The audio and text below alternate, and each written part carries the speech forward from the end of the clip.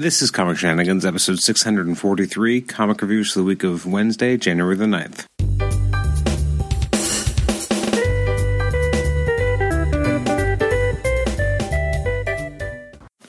Welcome to the Comic Shenanigans podcast. I'm your host, Adam Chapman. This is episode 643. It's our comic reviews episode for releases from the week of Wednesday, January the 9th. Coming to you all the way from 10 days after that on January the 19th. So let's jump right in because I don't have, unfortunately, a lot of recording time available to me today.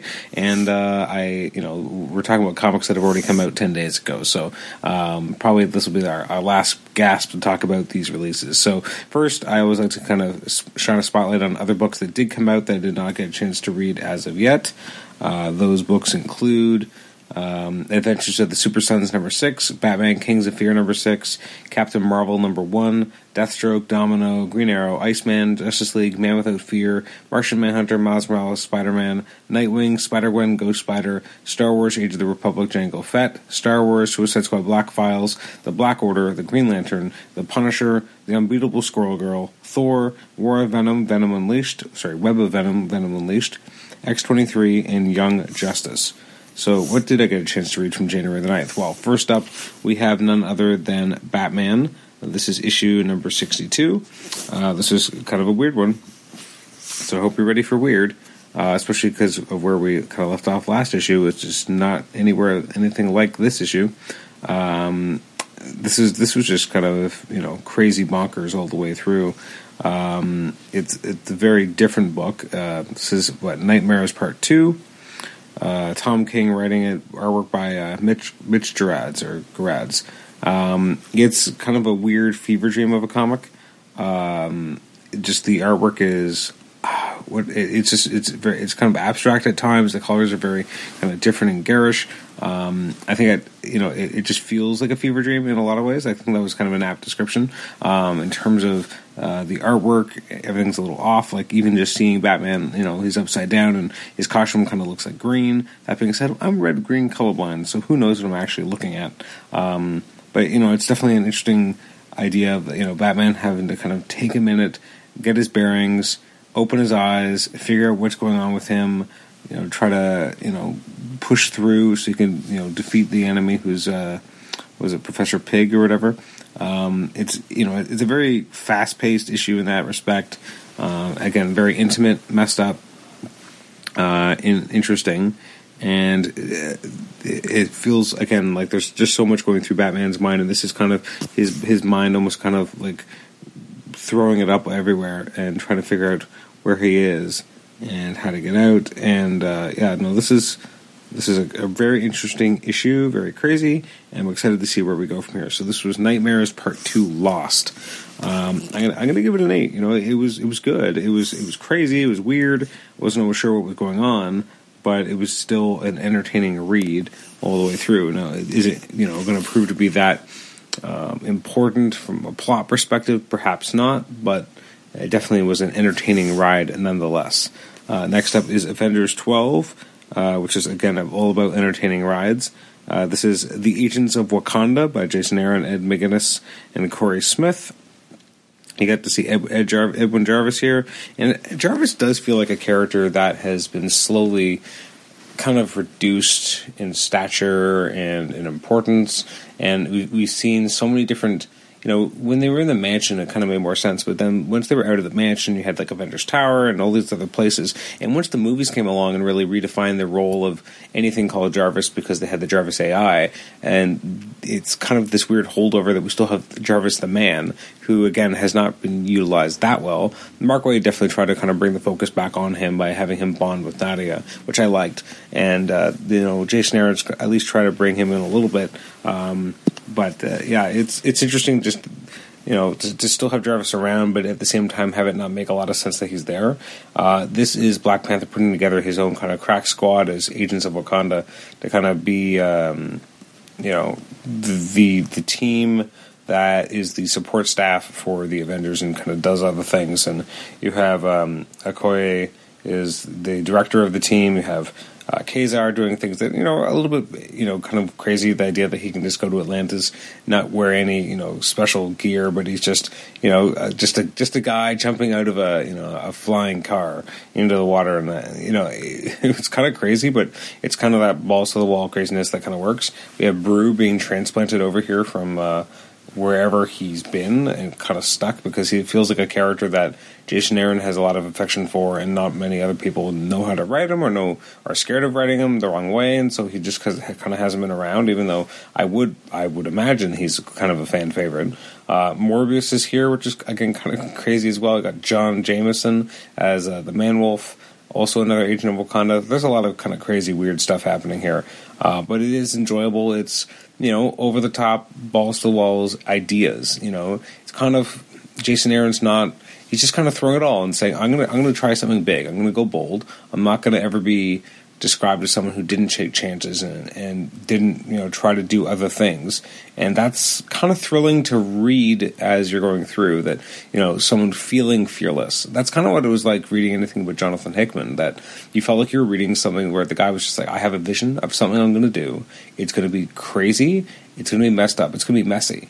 But when we get to the end, it's going to be brilliant. And that's a lot of what his Avengers felt like. His Fantastic Four actually felt crazy, but also much more methodical. Like, he had an end point. Like, once it all the stars aligned and everything kind of came together, you realized, holy shit, there was always a design. Not that his New Avengers didn't have that, but not to the degree of his Fantastic Four. His Secret Warriors was, this amazing Nick Fury story that if you read the first couple issues, you would not have realized that this would be one of the best Nick Fury stories of all time. At least, well, in my estimation, that may not be something, a belief held by many. Anyway, to get back to this issue, it's fun, it's big, and it's bold. I'm excited to see Blade kind of jumping onto a larger stage. This was great. I'm gonna be very boring in my ratings, but I give this a very solid 8. It was very good. Next up, we have Uncanny X-Men. This is issue number 9. This was, I guess, the 9th of the 10-part disassembled storyline by Matthew Rosenberg, Kelly Thompson, and Ed Brisson.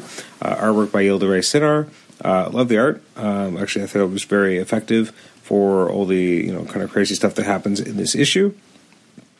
Do I love the issue? No.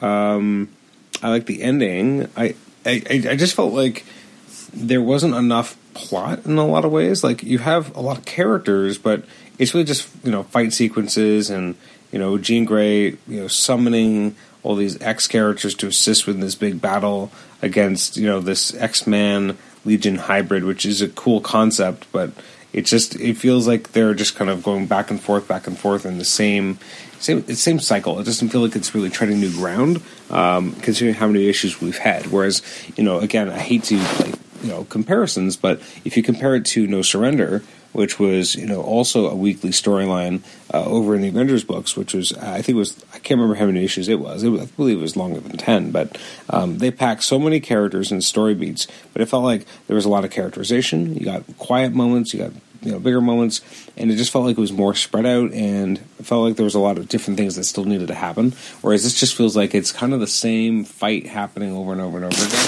and it's getting a little repetitive. The artwork looks great. The story is just a little tepid at this point. I'm going to give it probably a 7.5. No, that seems too high. I'm just kind of going back and forth. I'm going to give it a 6. I'm just trying to think.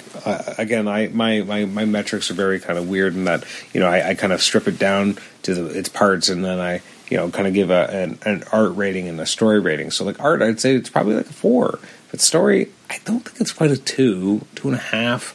Kind of, again, it's kind of halfway.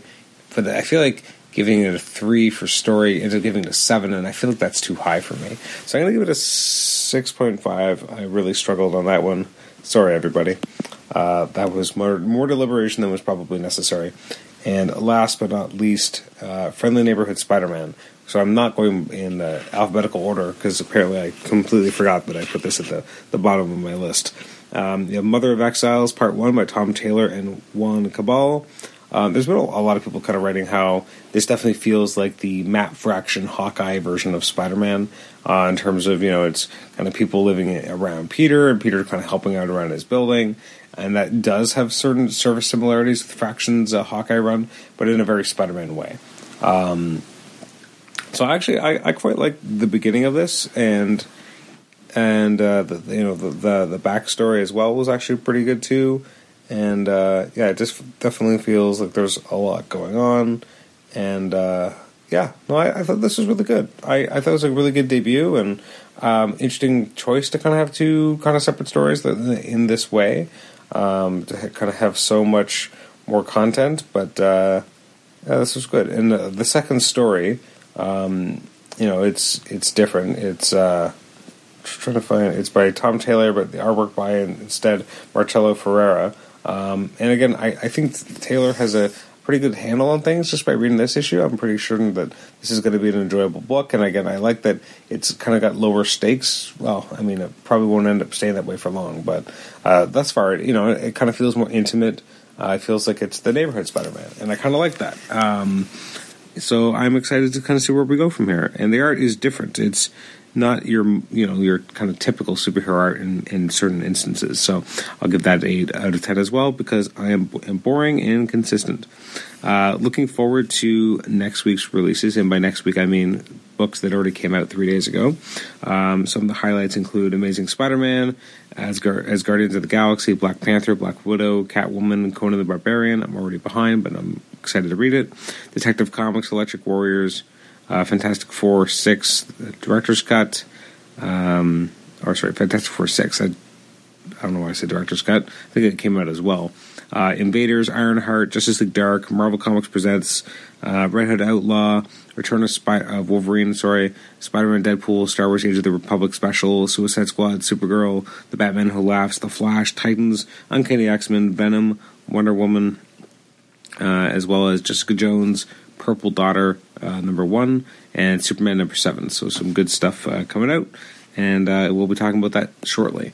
Actually, very shortly. I'm sure that, in my scramble to get caught up, you'll probably get episodes today. Well, I'm recording this on the Saturday. It'll probably come out on the Sunday. There'll probably be an episode I put out on the Monday, and then the Tuesday, in theory. And then in upcoming episodes, we've got Kelly Thompson coming back shortly. We have Tim Riley coming back to the show to talk about the Thor Heroes Return omnibus, at least for a part 1 episode. We're going to, sometime in February, we'll have Judd Winnick back on the show. We're working on a few different people that I'm really excited to have back, or have on for the first time. Kelly Thompson, as I think I said I already mentioned, but she's coming back. We also have Alex Irvine coming on to talk about a bunch of stuff that'll be coming up soon. So some good content that I'm really excited to share. You can email the show, as always, at comicshenanigans@gmail.com. Like the show on Facebook, rate and review us on iTunes, subscribe to us on iTunes, and also listen to us on Stitcher. Thanks again, and we will catch you next time. Bye-bye.